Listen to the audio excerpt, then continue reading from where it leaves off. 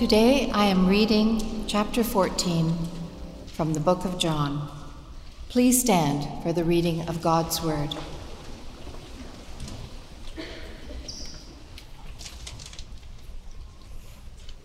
Do not let your hearts be troubled. You believe in God, believe also in me. My Father's house has many rooms. If that were not so, would I have told you that I am going there to prepare a place for you? And if I go and prepare a place for you, I will come back and take you to be with me, that you also may be where I am. You know the way to the place where I am going. Thomas said to him, Lord, we don't know where you're going, so how can we know the way? Jesus answered, I am the way and the truth and the life. No one comes to the Father except through me. If you really know me, you will know my Father as well. From now on, you do know him and have seen him. Philip said, Lord, show us the Father, and that will be enough for us. Jesus answered, Don't you know me, Philip, even after I have been among you such a long time? Anyone who has seen me has seen the Father.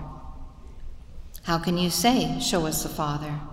Don't you believe that I am in the Father and that the Father is in me? The words I say to you, I do not speak on my own authority. Rather, it is the Father living in me who is doing his work. Believe me when I say that I am in the Father and the Father is in me, or at least believe on the evidence of the works themselves. Very truly I tell you, whoever believes in me will do the works I have been doing, and they will do even greater things than these, because I am going to the Father. And I will do whatever you ask in my name, so that the Father may be glorified in the Son. You may ask me for anything in my name, and I will do it. If you love me, keep my commands, and I will ask the Father, and he will give you another advocate to help you and be with you forever, the Spirit of truth. The world cannot accept him because it neither sees him nor knows him. But you know him, for he lives with you and will be in you. I will not leave you as orphans. I will come to you. Before long, the world will not see me anymore, but you will see me. Because I live, you also will live. On that day, you will realize that I am in my Father, and you are in me, and I am in you. Whoever has my commands and keeps them is the one who loves me. The one who loves me will be loved by my Father, and I too will love them and show myself to them. Then Judas, not Judas Iscariot, said, But Lord, why do you intend to show yourself to us and not to the world? Jesus replied, Anyone who loves me will obey my teaching. My Father will love them, and we will come to them and make our home with them. Anyone who does not love me will not obey my teaching. These words you hear are not my own. They belong to the Father who sent me. All this I have spoken while still with you. But the Advocate, the Holy Spirit, whom the Father will send in my name, will teach you all things and will remind you of everything I have said to you. Peace I leave with you. My peace I give you. I do not give to you as the world gives. Do not let your hearts be troubled, and do not be afraid. You heard me say, I am going away and I am coming back to you. If you loved me, you would be glad that I am going to the Father, for the Father is greater than I. I have told you now before it happens, so that when it does happen, you will believe. I will not say much more to you, for the prince of this world is coming. He has no hold over me, but he comes so that the world may learn that I love the Father and do exactly what my Father has commanded me. This is the word of the Lord. Thanks be to God.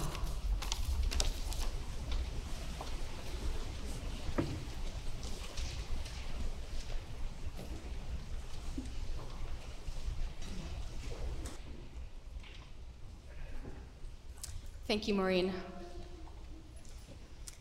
Good afternoon, First Baptist.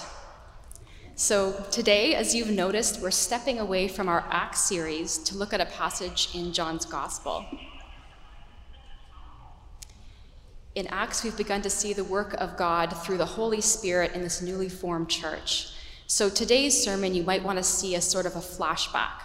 We're going to take a look together at the backstory of all of this. What did Jesus actually tell his disciples about the coming of the Holy Spirit? And what were they to understand about his presence with them going forward? So keep the story of Acts in the back of your mind as we're looking at our passage today. What comes to mind for you when you think of the word home?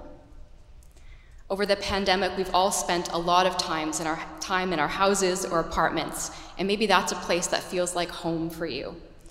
Or maybe you think of the house you grew up in, or the city you're from. Or maybe you've lived in a few different places and don't have a good sense of where home is anymore. Is it Vancouver, or where you grew up, or somewhere you lived in between? Or maybe for you, home is a person. I remember talking with a friend of mine a number of years ago, and he said to me that for him, home was wherever his wife was. So it didn't matter where in the world he lived, as long as she was there, he was home, which I thought was a pretty romantic thing to say. Is there someone in your life who feels like home to you? I think that in an ideal sense, home should be a permanent thing, a place of safety that we come back to, a place of rest where we can be fully ourselves. Unfortunately, that's often not our experience today. Things can happen that leave us feeling unrooted. A broken relationship, the loss of a job, a move, or even a dream that was never realized. These can make us wonder where we can go to feel fully at home. I went through the process myself of moving this summer. So I live with my sister, and she just bought a condo out in New Westminster. So I decided to leave our rented apartment near UBC and move with her. Now, I've moved a lot in my life. There was a period of time where I was moving about every 2 years. So I was surprised by this time of mourning I went through for my old house and my old neighborhood. The new place was much nicer, but somehow over the 6 years I lived in that old apartment, it had become home to me, and it was really hard to leave behind. I had this sense of being unrooted. As I was reading John 14 in preparation for this sermon, what jumped out at me were these two mentions of the idea of home. In verse 3, Jesus says that in his Father's house there are many dwelling places. Now, the Greek word for dwelling places could be translated as staying, abiding, dwelling, an abode. Later in verse 23, the same Greek word is used and is translated there as to make our home. It's describing the Father and Son taking up residence with Jesus' disciples. God himself dwells, stays, and abides with the person. He makes his home with them. But what's Jesus really saying here? And why was this something that his disciples needed to know? Why do we need to know this? I think what we'll see reflected in John 14 as we walk through it is that the presence of God is a defining characteristic in the life of a follower of Jesus. The disciples are reminded here to live in the light of the future promise of being in God's presence forever, of being at home with him. And at the same time, God is present with them in their daily lives. Home here might better be described as a person than a place. Home is being with God and he with us. And this isn't a new idea that Jesus is presenting. We see the importance of God's presence with his people throughout the Old Testament as well. When Moses led the people of Israel out of captivity in Egypt, God promised that he would be with them. We read in Exodus 33, "The Lord replied, 'My presence will go with you and I will give you rest.' Then Moses said to him, 'If your presence does not go with us, do not send us up from here. How will anyone know that you are pleased with me and with your people unless you go with us? What else will distinguish me and your people from all other people on the face of the earth?'" So God's presence here was a sign that they were the people of God. Later, when they're living in this land that God promised, and under the reign of a king named Solomon, a temple is built in Jerusalem to be the dwelling place of God among his people. And we read about its dedication in 2 Chronicles 7. "As soon as Solomon finished his prayer, fire came down from heaven and consumed the burnt offering and sacrifices, and the glory of the Lord filled the temple." So it was filled with his presence. "And the priests could not enter the house of the Lord, because the glory of the Lord filled the Lord's house." The temple was the place where God dwelled with his people. It was where the spheres of heaven, so God's realm, and earth overlapped in a way. It was where God was present with the people of Israel and where they could go to be at home with him. Now, what I find interesting as we look here at John 14 is that we'll see a continuation of this same theme of God's presence with his people, of God making his home with them, but now in a new way. Jesus says that he's about to go away, but he assures them that he will come back and take them to be with him in the place where God dwells. And not only that, Jesus says that God himself will also come and make his home with them. He will dwell with his people through the Holy Spirit. God's presence is a defining characteristic in the life of a Christian. Now, there's a lot in this passage we could look at, but I'd like for us to focus in particular on these two references to home in verse 3 and verse 23. What difference does Jesus' promise of presence make? And we'll look at 2 points. So first, the promise of presence, starting in verse 1, and second, the practice of presence in verse 23. So let's take a look at this text together. This passage is part of what is called Jesus' farewell discourse to his disciples. It's his final teaching to them before his death. John 14 comes right after Peter's denial, when Jesus tells his disciples that he's going away to a place that they cannot follow. Can you remember a time in your life when you got your hopes up about something, only to have everything fall apart in the end? Or when you finally felt settled and rooted, only to have all that sense of safety taken away? Jesus knew that this was about to happen to his disciples, and he's preparing them for it. They had placed all their hope on Jesus. They believed he was the Messiah, that he was finally going to restore the kingdom to Israel. But instead of the victorious ending they were hoping for, they were about to watch him die and have 3 dark days wondering where God was in all of this. Today, we can also have dark days, wondering where God is. So as we walk through this passage, I invite you to think about what God might be saying to you in your circumstances today. So our first point, the promise of presence. Verse 1. Jesus says, "Do not let your hearts be troubled. You believe in God, believe also in me. My Father's house has many rooms. If that were not so, would I have told you that I'm going there to prepare a place for you? And if I go and prepare a place for you, I will come back and take you to be with me, so that you also may be where I am. You know the way to the place I'm going." Thomas said to him, "Lord, we don't know where you are going, so how can we know the way?" Jesus' disciples were pretty confused about what he meant by going somewhere to prepare rooms for them. So I think it's okay if we find this a bit confusing as well. What does Jesus mean here about by his Father's house and this idea of preparing a place? If we look in other parts of the Gospels, when Jesus speaks of his Father's house, he's talking about the temple in Jerusalem. If you remember the story, when Jesus was a boy of 12, his parents lose him when they're visiting Jerusalem, but they find him later at the temple, and he says to them, "Didn't you know I'd be in my Father's house?" Later, when he clears the temple in John chapter 2, he says to those selling doves, "Get these out of here. Stop turning my Father's house into a market." So I think this idea of the Father's house would have certainly brought to mind the temple for his disciples.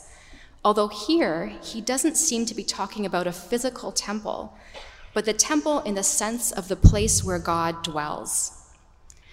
Jesus says that he's preparing a place for them in the presence of his Father.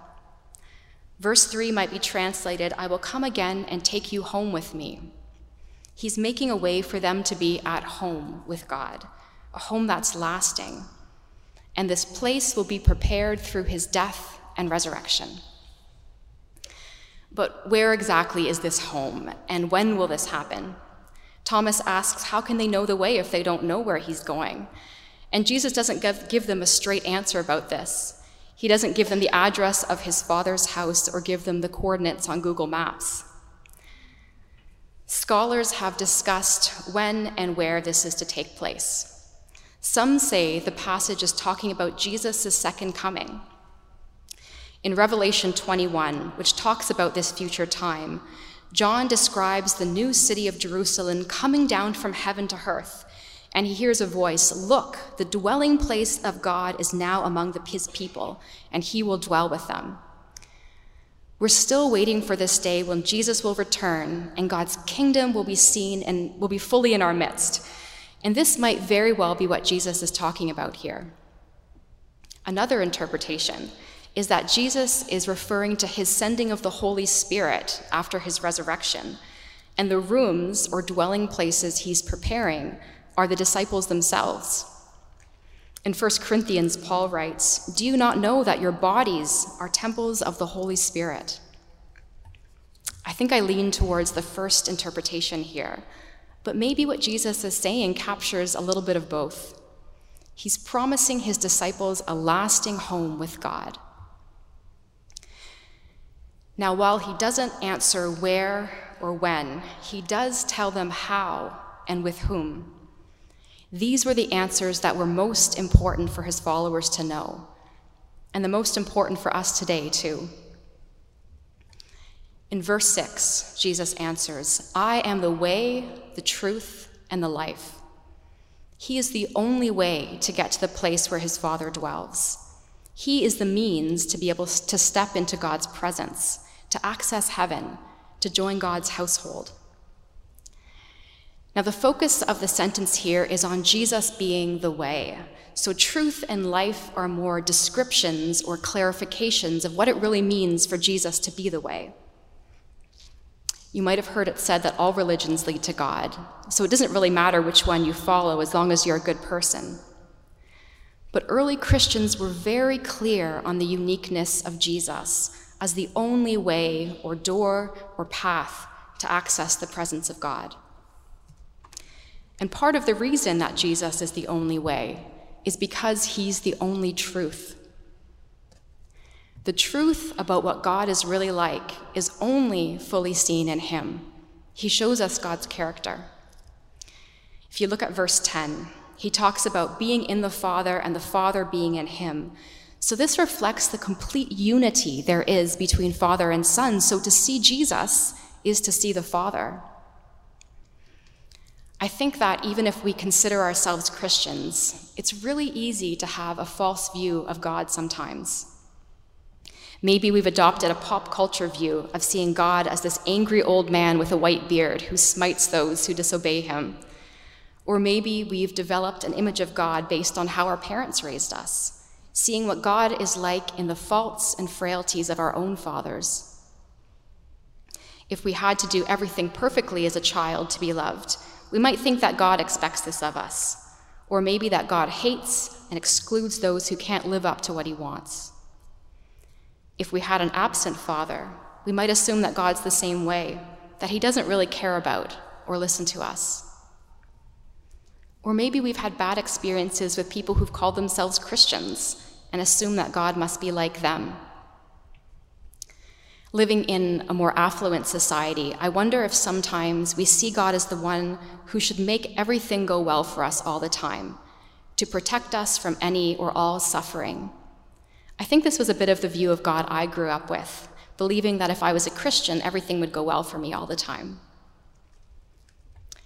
We learn here that Jesus is the way because he is the truth. So if we want to know what God is actually like, we need to look at Jesus. Jesus, who shared meals with those who weren't accepted by the religious elite at the time. Jesus, who made sure there was enough wine to drink at a wedding. Jesus, who acted counterculturally, spending time speaking with a Samaritan woman at a well. Jesus, who chose uneducated fishermen as his disciples.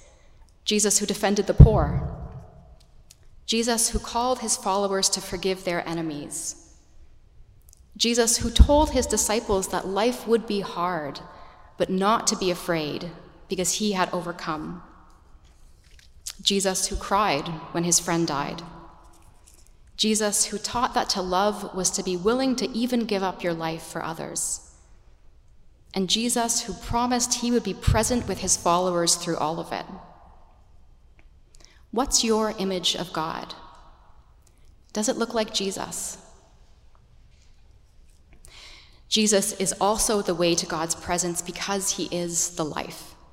He is the only source of true life. Through him we have salvation and forgiveness of sins. He makes a way to have a lasting home with God. He himself is like a temple. He's this place where heaven and earth overlap. So rather than going to a place to meet with God, we go to a person. We go to Jesus. And he makes a way for us to receive the Holy Spirit, the living presence of God with us today that we'll look at a bit more in our second point. Jesus brings the promise of lasting presence with God. He opens the way for us to find a home that will last.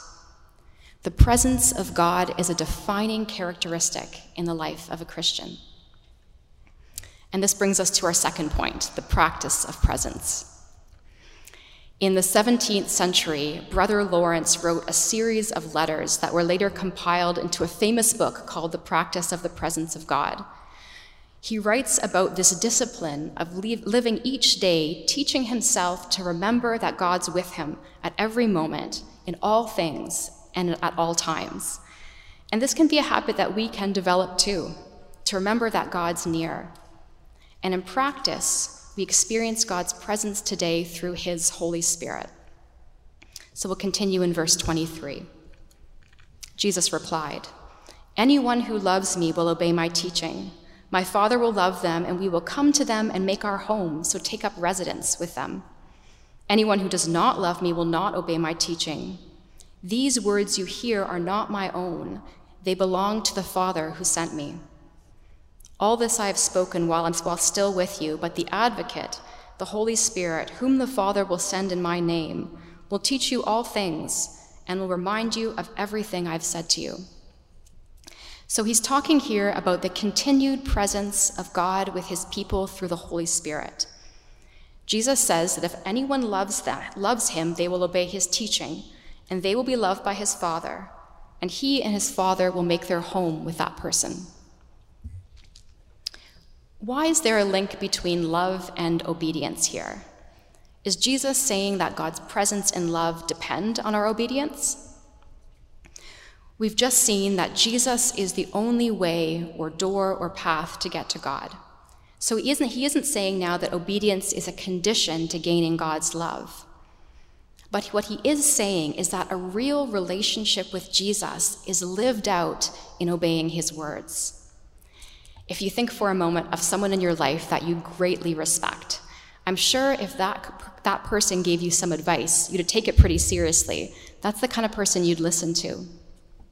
On the other hand, if you said that you loved someone, but continued to only think of yourself and act in your own self-interest, people would wonder if you actually loved that person. Love is shown in our actions. Obedience to Jesus flows out of our love for him. And it's also a reflection of the unity with Jesus and his Father that he invites us into as well. Just as Jesus' love for and unity with his Father is reflected in obedience, ours is to be too. We, as his followers, are called to walk as Jesus did. And what's this command he's talking about? He spells it out a bit more in chapter 13, verse 34. He says, "A new command I give you, love one another. As I have loved you, so you must love one another. By this, everyone will know that you are my disciples, if you love one another." So love for God and love for others goes hand in hand. If a person's life doesn't reflect this love, can they say they have a relationship with God in the first place? Do you want to know God more deeply? Then invest in loving those around you. The more we love God, the more we will want to live out his commands. Jesus invites us to walk as he did. But even this is something we don't need to do on our own.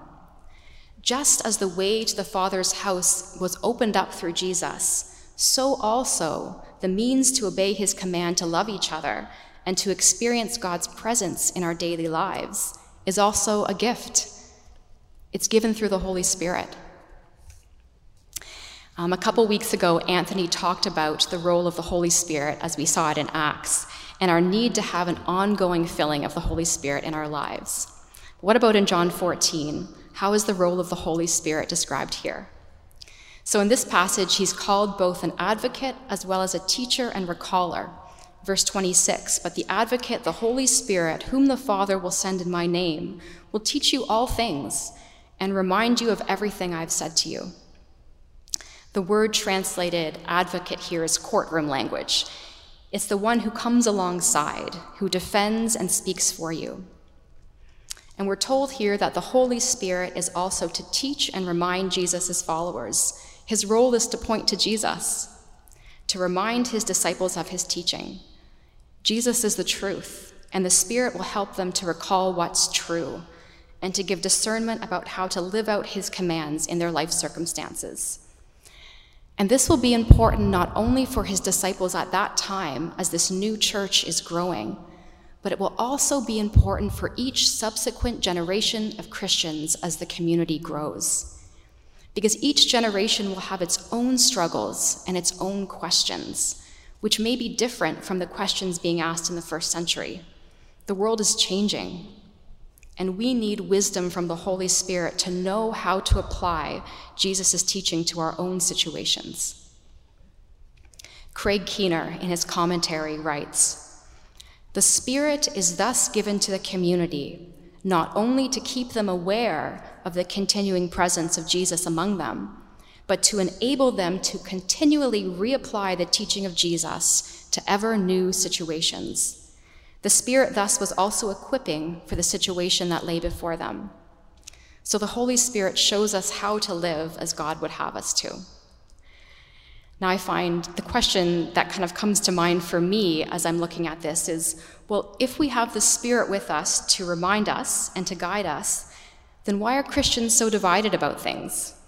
It seems to me that if the Holy Spirit is meant to give us wisdom and help us to apply and interpret Scripture, then shouldn't Christians agree on about everything? If we look at the New Testament, we see division and disagreement among Christians even in the book of Acts. Maybe this is because, as Paul says in 1 Corinthians 13, that we still see through a glass dimly.